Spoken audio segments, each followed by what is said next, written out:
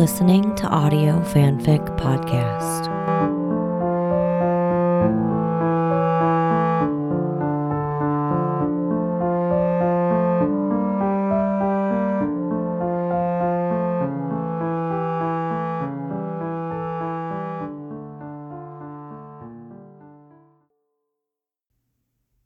In My Veins by An Extraordinary Muse on AO3.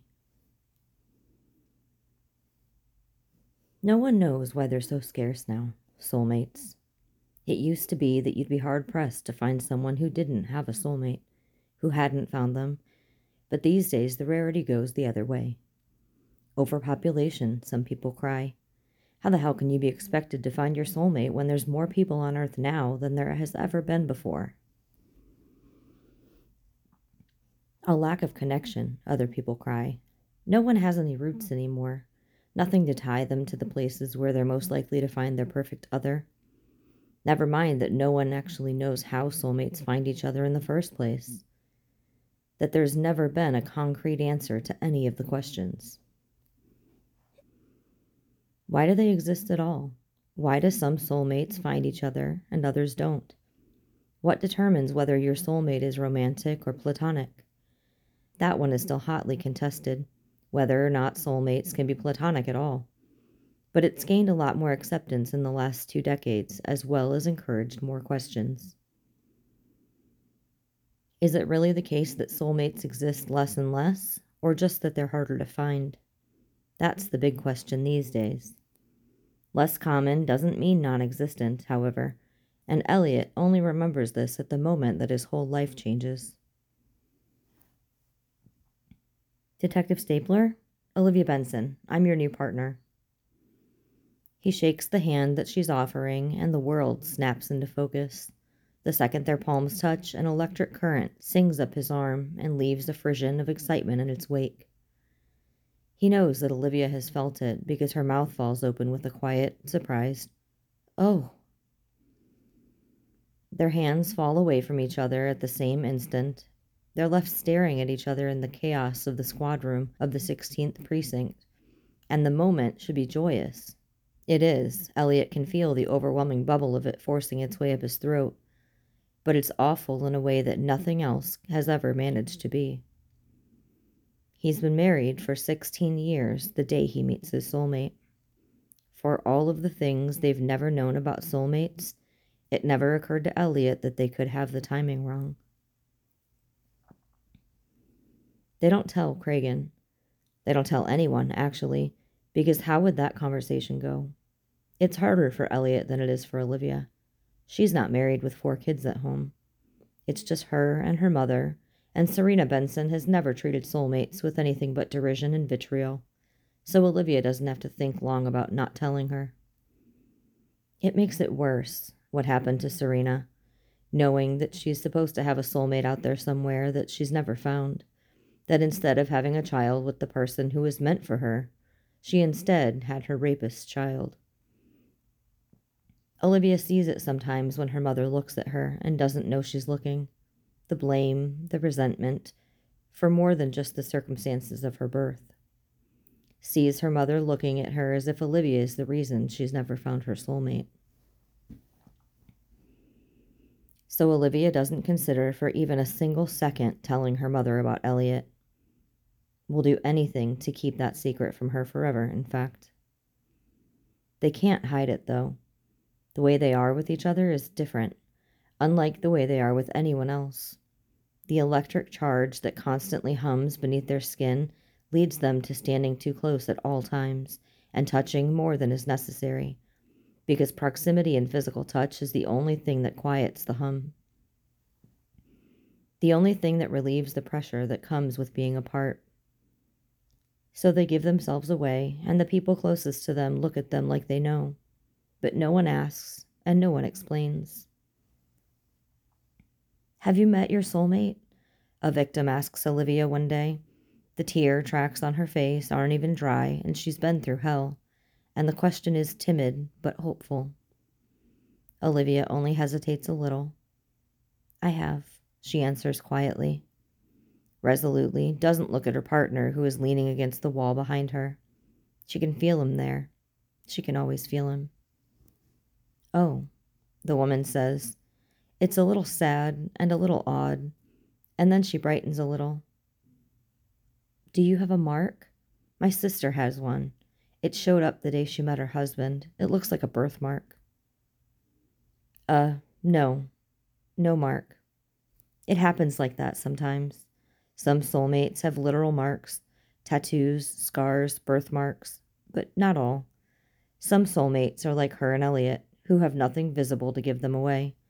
The connection soulmates share is as varied as soulmates themselves, and it's just another one of those things that no one understands. Oh, you're one of those. The victim's tone is wistful, longing, and it's not lost on Olivia how lucky she is. It's complicated to have a soulmate who is already married to another woman, to know that your perfect other belongs to someone else, and you. It's a hard line to walk, but they've been doing it for 3 years now, and no matter how difficult it is, Olivia knows that she won't give up Elliot for the world. They are soulmates. They belong together, to each other, and that's worth everything. Olivia's deepest desire her whole life has been to belong.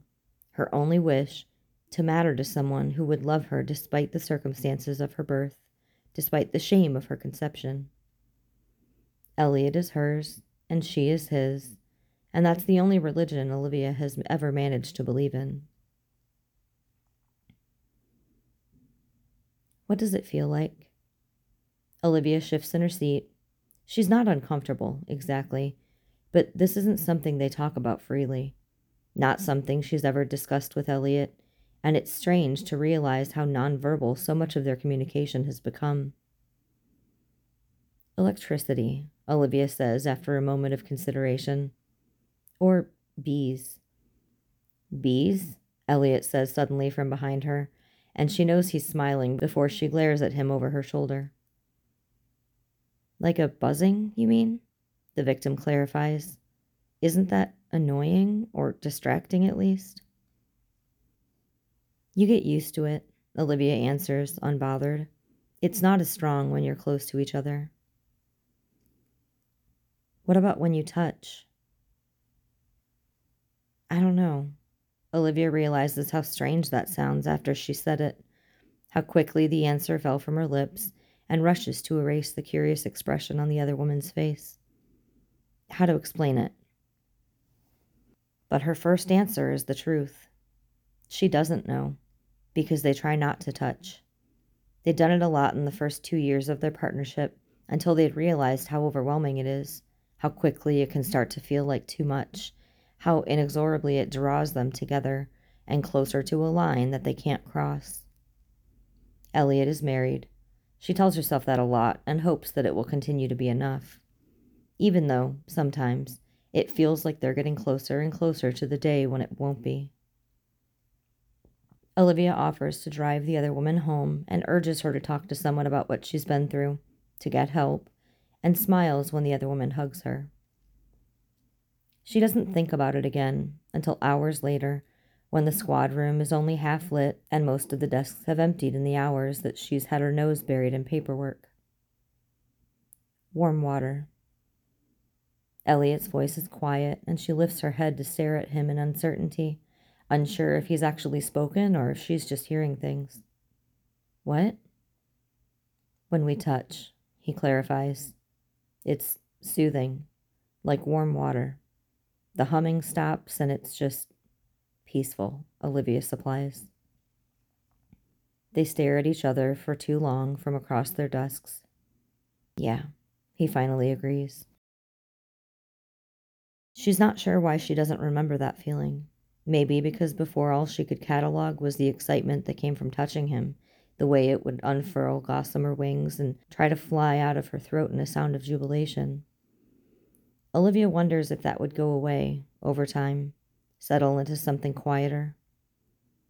Maybe, if they were allowed to touch, would let themselves touch all the time, and were free to do so, there would come a day where Elliot's touch only brought a fond, bright smile to her face, instead of a wild, carefree laugh. Come on, Elliot decides after another 30 minutes. Let's call it a night. So Olivia grabs her coat and follows him to the elevator. They stand too close, their shoulders and arms touching, and she focuses on the sensation of it. The humming is quieter, but it's still there, and without thinking, she moves the hand that hangs between them and presses her fingers into his palm. The hum stops immediately. It's there 1 second and gone the next, and the feeling that sweeps over Olivia is indeed like a wave of warm water. Elliot's hand closes around her fingers. It's not quite a handhold, but it's not a handhold either. And a tiny smirk steals over Olivia's face when she glances up at him. They stay like that for the rest of the elevator ride. It's a hell of a line they walk. They prefer to be together, around or with each other, more than not, but it's hard for others to be around them. Hard for Kathy, specifically, and anyone who might have more than platonic intentions for Olivia. They do their best to leave each other alone outside of work hours for this reason, and because anyone would think that they'd be tired of each other's company after putting in 12 or 16-hour workdays. Sometimes it's true. There have been plenty of days that have seen them at each other's throats, arguing in the middle of the squad room, and leaving with only a cool good night thrown out over their shoulders as they leave without looking back. They have no problem fighting, aren't afraid to hurl harsh words at each other, and everyone knows it. Cragen has had to intervene more than once, and Munch and Finn have diffused enough of their arguments to be old hat at it now.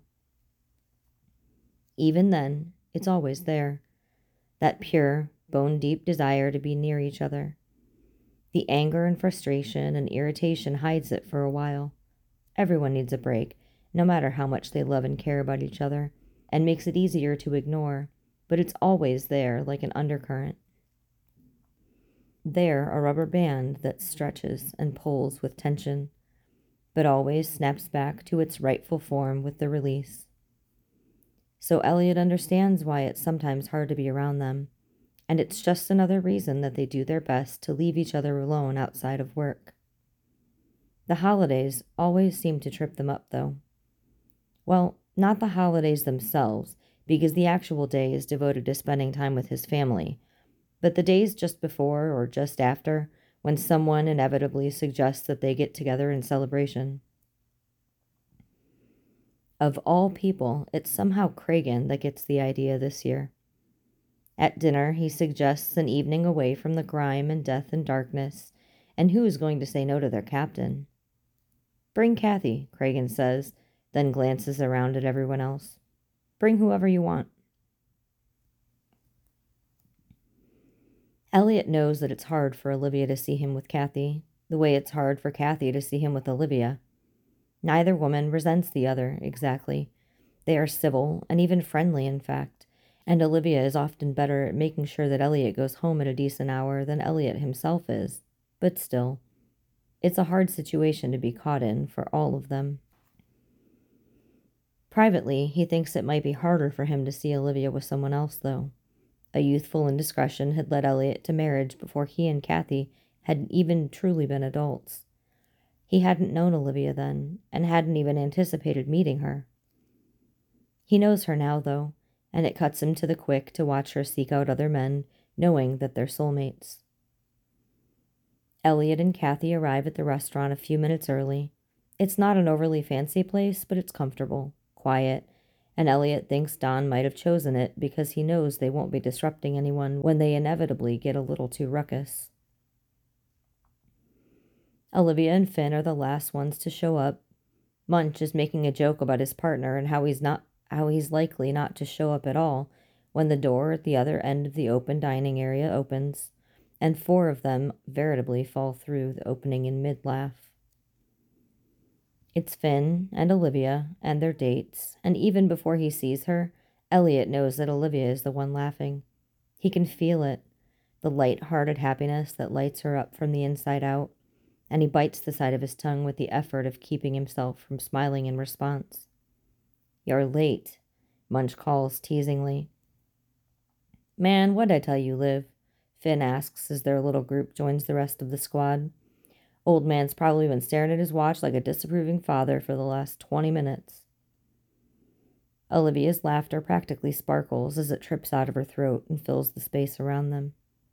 We're right on time, John.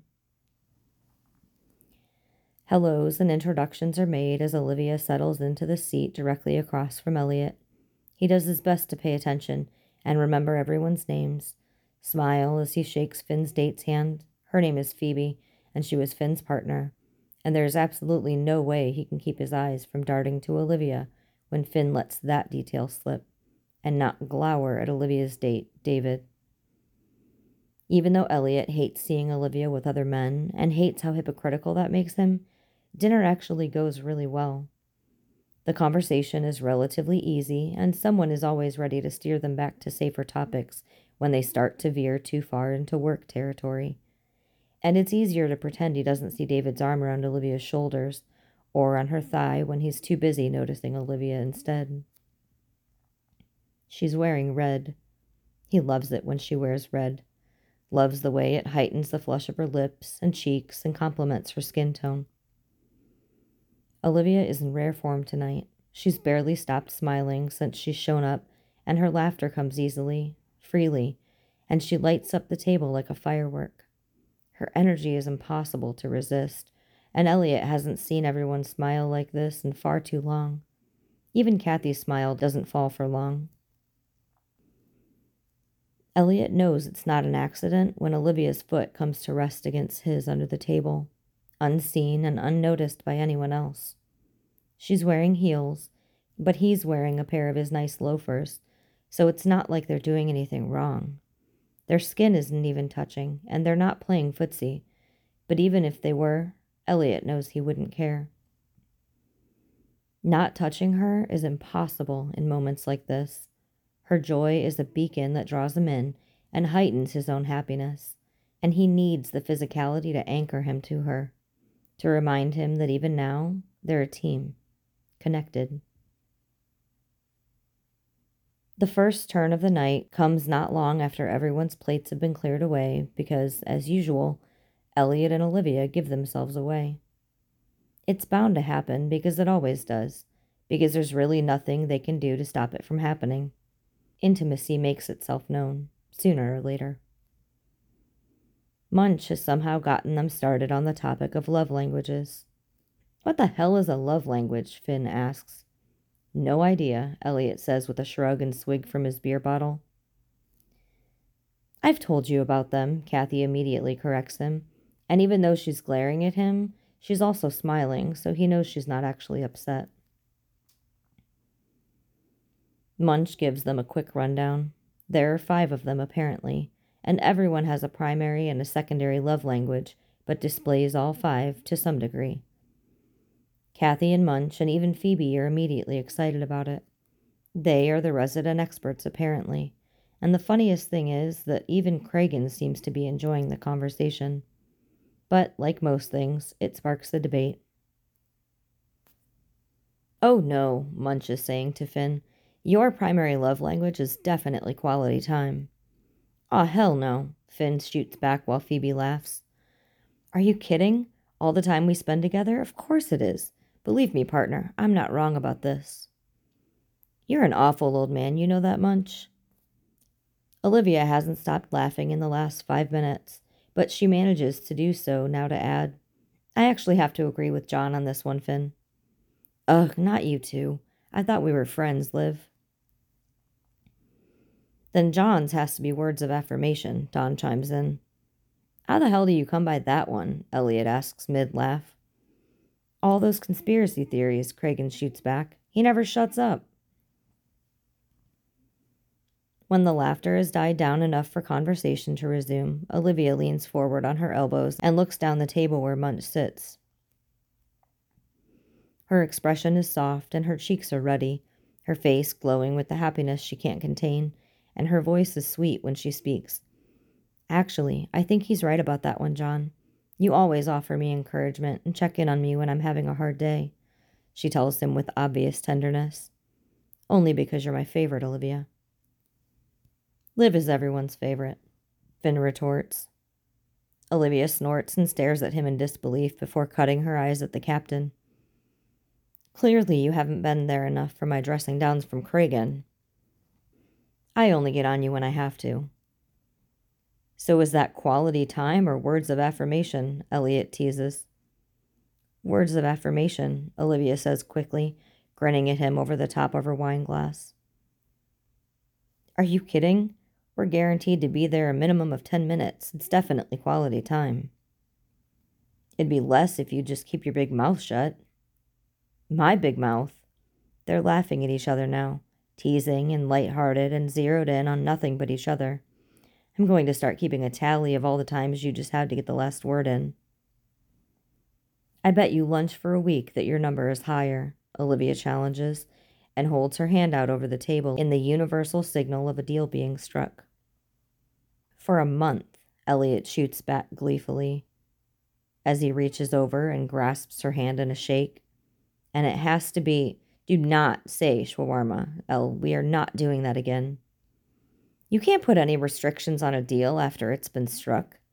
We will starve before I eat that much shawarma, Elliot. I swear to God. As so often happens, they don't realize what they've done, how they've blocked out the rest of the table and fallen into a world of their own, until someone calls their attention to it with an expertly cleared throat. They drop each other's hands quickly, even as their feet press tighter together under the table. While clearly Liv's primary love language is also words of affirmation, Munch jokes. No, Phoebe says with an easy grin. Bets and challenges? Definitely acts of service. Actually, Kragen starts, and his tone has that thoughtful, serious bent to it. In Liv's case, I agree with John. Words of affirmation. She's the one to offer encouragement and empathy. Or tell someone to go to hell, Elliot mutters. Nah, man, she only says that to you, Finn shoots back. Which must make yours, John begins. Physical touch, Elliot and Olivia say at the same time, and everyone that works with them dissolves into laughter. Why physical touch? Phoebe asks curiously. Because he's known to hit things when he's angry, Kathy offers. Like NYPD property, Kragen says dryly, glaring at his detective. And that's true, but Elliot and Olivia know the truth. Under the table, her foot slides in a little farther until he can feel the brush of her ankle against his sock. The second turn of the night comes when they're all getting ready to leave, and Elliot and Olivia don't even know that it happens. They're standing with Finn and Munch near the table as they wait for their server to return with their receipts.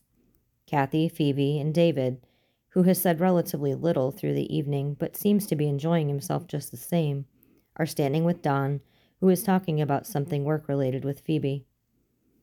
Kathy is watching her husband and his partner. She can't take her eyes off of them. They're standing the way they always do, too close together with their shoulders touching, and they're both grinning widely at something Finn is saying. She wonders if they know they've dressed alike. Elliot's shirt is a slate gray button-down. He's rolled the sleeves up to his elbows, and even with his hands tucked into his pockets, Kathy can see where the line of his forearm brushes against the line of Olivia's. And his pants are solid black. Olivia's bright red shirt is a splash of color against her black shirt. They look good together. She wishes they didn't.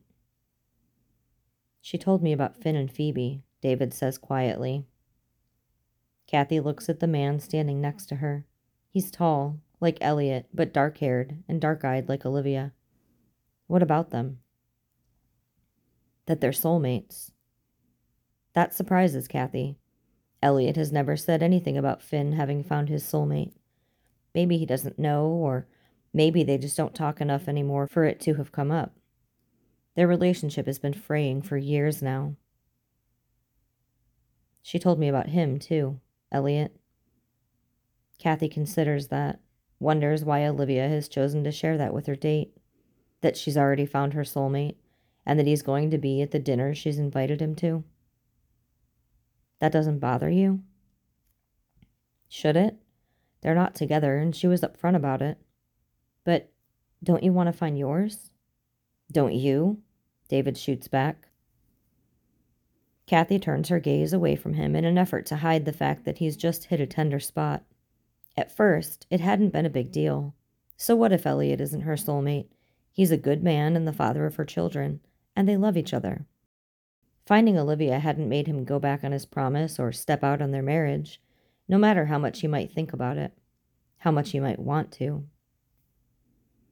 But that's changed in the last few years. Kathy doesn't see Elliot and Olivia together often, but every time she does, it's another arrow to the heart. She wants that for herself. She wants to know if her perfect other is out there somewhere, looking for her, wants the opportunity to look for that same connection for herself. I found my soulmate, David tells her after a minute. She died 6 years ago. I'm sorry to hear that. I understand how hard it must be to see them together, and how impossible it is to look away. There's a gravity to it that pulls you in. They could bend the planets between them with the force of it. Why are you telling me this? Kathy wants it to sound angry, but it comes out tired instead. Because you deserve to find that too, if you can. Because I know what it feels like to be missing something.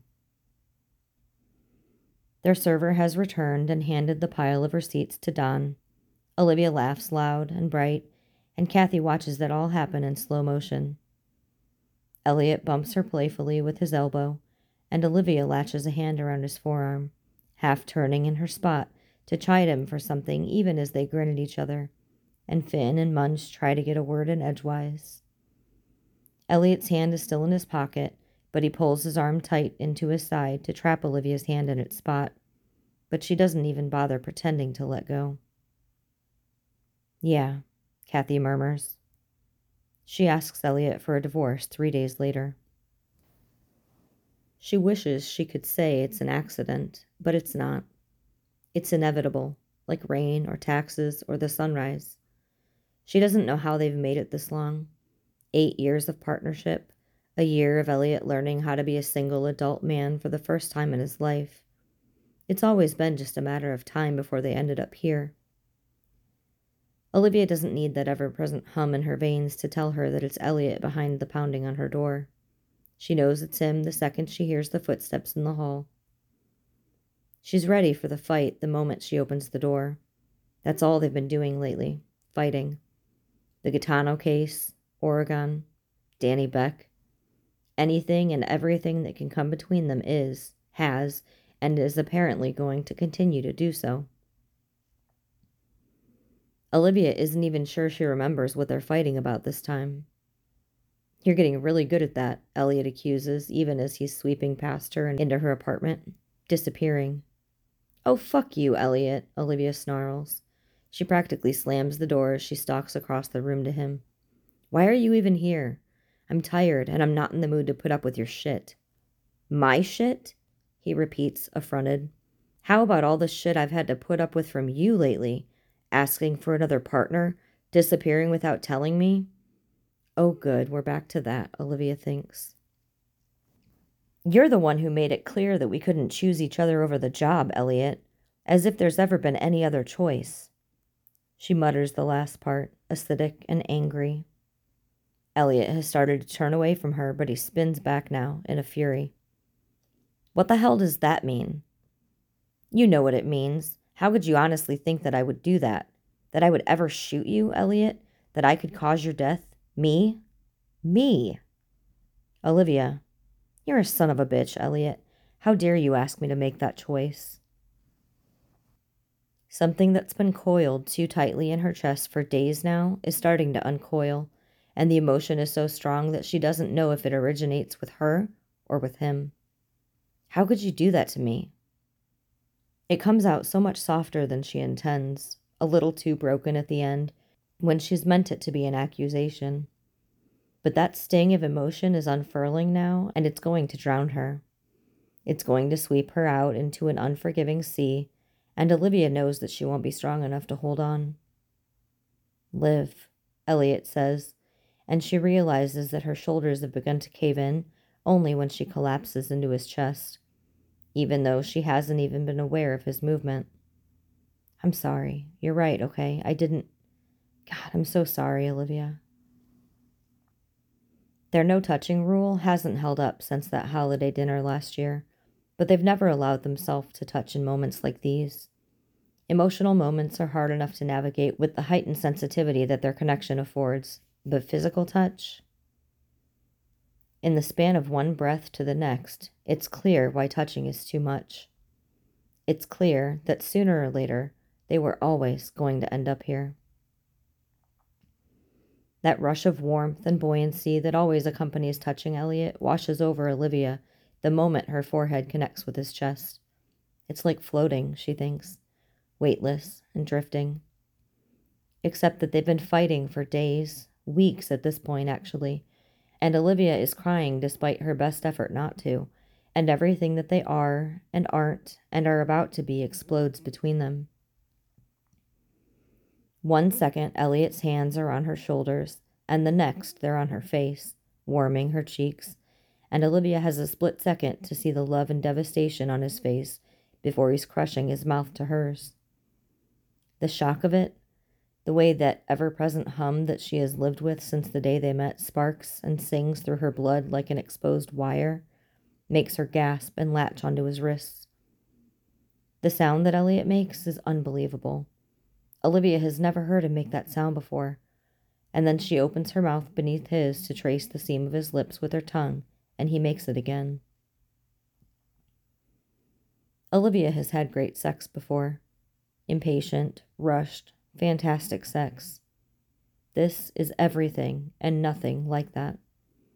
She has no awareness of her movements or their surroundings or anything that's not Elliot, and the way he makes her feel as they tear at each other's clothes right there in the middle of her living room. Olivia's apartment is full of the sounds of their frantic first time. Labored breathing and moans and sharp curses. They don't even try to make it to the bedroom. They're on their knees together, too desperate to stop kissing long enough to be graceful. And then Olivia is pushing Elliot onto his back on the carpet and straddling him with single-minded focus. They're naked, and later, when they're on the hunt for something to eat, they'll laugh about how they managed to throw their clothes everywhere, but none of that matters now. All that matters is the way Olivia takes his cock in her hand and lines him up with her entrance, sliding his tip through her wetness, before finally sinking down on him with a loud, unrestrained moan of pleasure. Fuck, Liv, Elliot manages through a clenched jaw as his fingers dig into the skin of her thighs. You feel so good. Olivia can't breathe. She's never felt so fulfilled, so whole and complete and perfect. And it's so overwhelming that she's going to cry. This is what they were meant to be, how they've always been meant to be, and the 8 years of waiting for this moment suddenly feels like purgatory.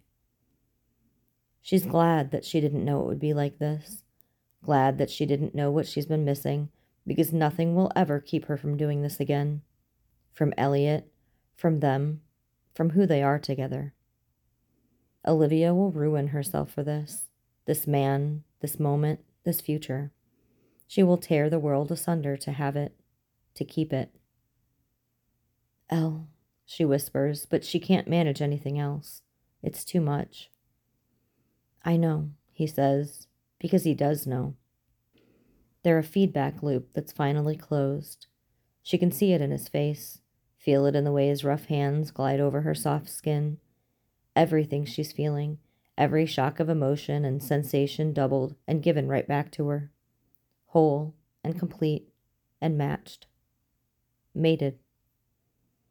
Olivia has always thought that their first time, if they were ever given the chance to have a first time, would be tender, slow, exploratory, and reverent. She wishes it could be, and next time, she promises herself, it will be. But it's not.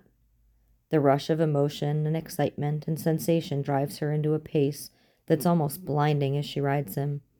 But Elliot is right there with her every moment, even as he memorizes the way the sweat makes her skin glisten in the amber lights of her living room, and the mules of pleasure she makes as she chases her orgasm. Elliot slams into her, pressing her thighs down and against his sides for leverage as he meets her rhythm. And he'd be embarrassed about how quickly he's about to fall apart if this was anyone else. If it weren't Olivia, his partner, his soulmate, above him, wild and beautiful, in the throes of passion. Jesus, Liv. He wants to hold on, prolong everything about this moment, but the pressure at the base of his spine has built to an unsustainable level, and he knows that he only has seconds to warn her. Come on, baby, she encourages, breathless. I'm here. I'm with you. Then Olivia's head tips back, the waterfall of her hair cascading down her back as she comes. Her inner walls flutter and clutch at him, and Elliot's orgasm leaves him gasping with the force of it. Hours or days or months slip away as they wade through their pleasure and back to the world. Olivia finally collapses against his chest, and they stay like that for long minutes, naked and holding each other on her living room floor. I'm going to have bruises on my knees, she says after a while. Elliot laughs. It's a bubble that floats up out of his chest and bursts into the space around them, and he can feel the answering smile that it brings from Olivia. When she draws her head up to look down at him, she's glowing and golden, happier than he's ever seen her. I love you. It's all he can think or feel or articulate. It's everything and not enough all at once, the strongest words he has and the weakest explanation he's ever heard for what's inside him. But Olivia understands.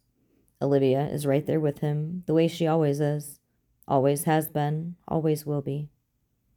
I love you too.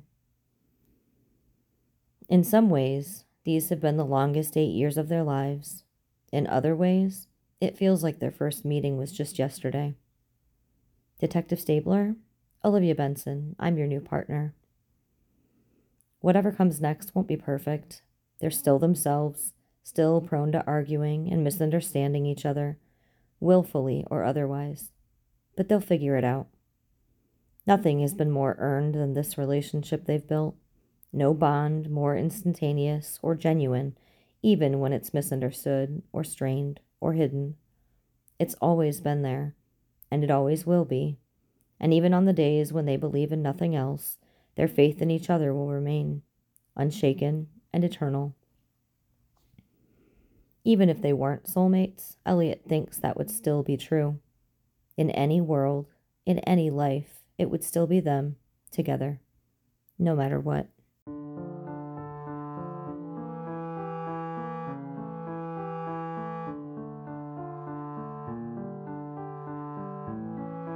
If you like this story, please follow the link to the writer's page and leave some love.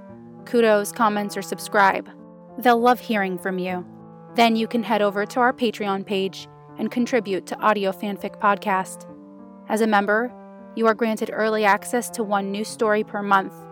That's www.patreon.com/audiofanficpod. Thank you for listening, and remember, the stories are out there.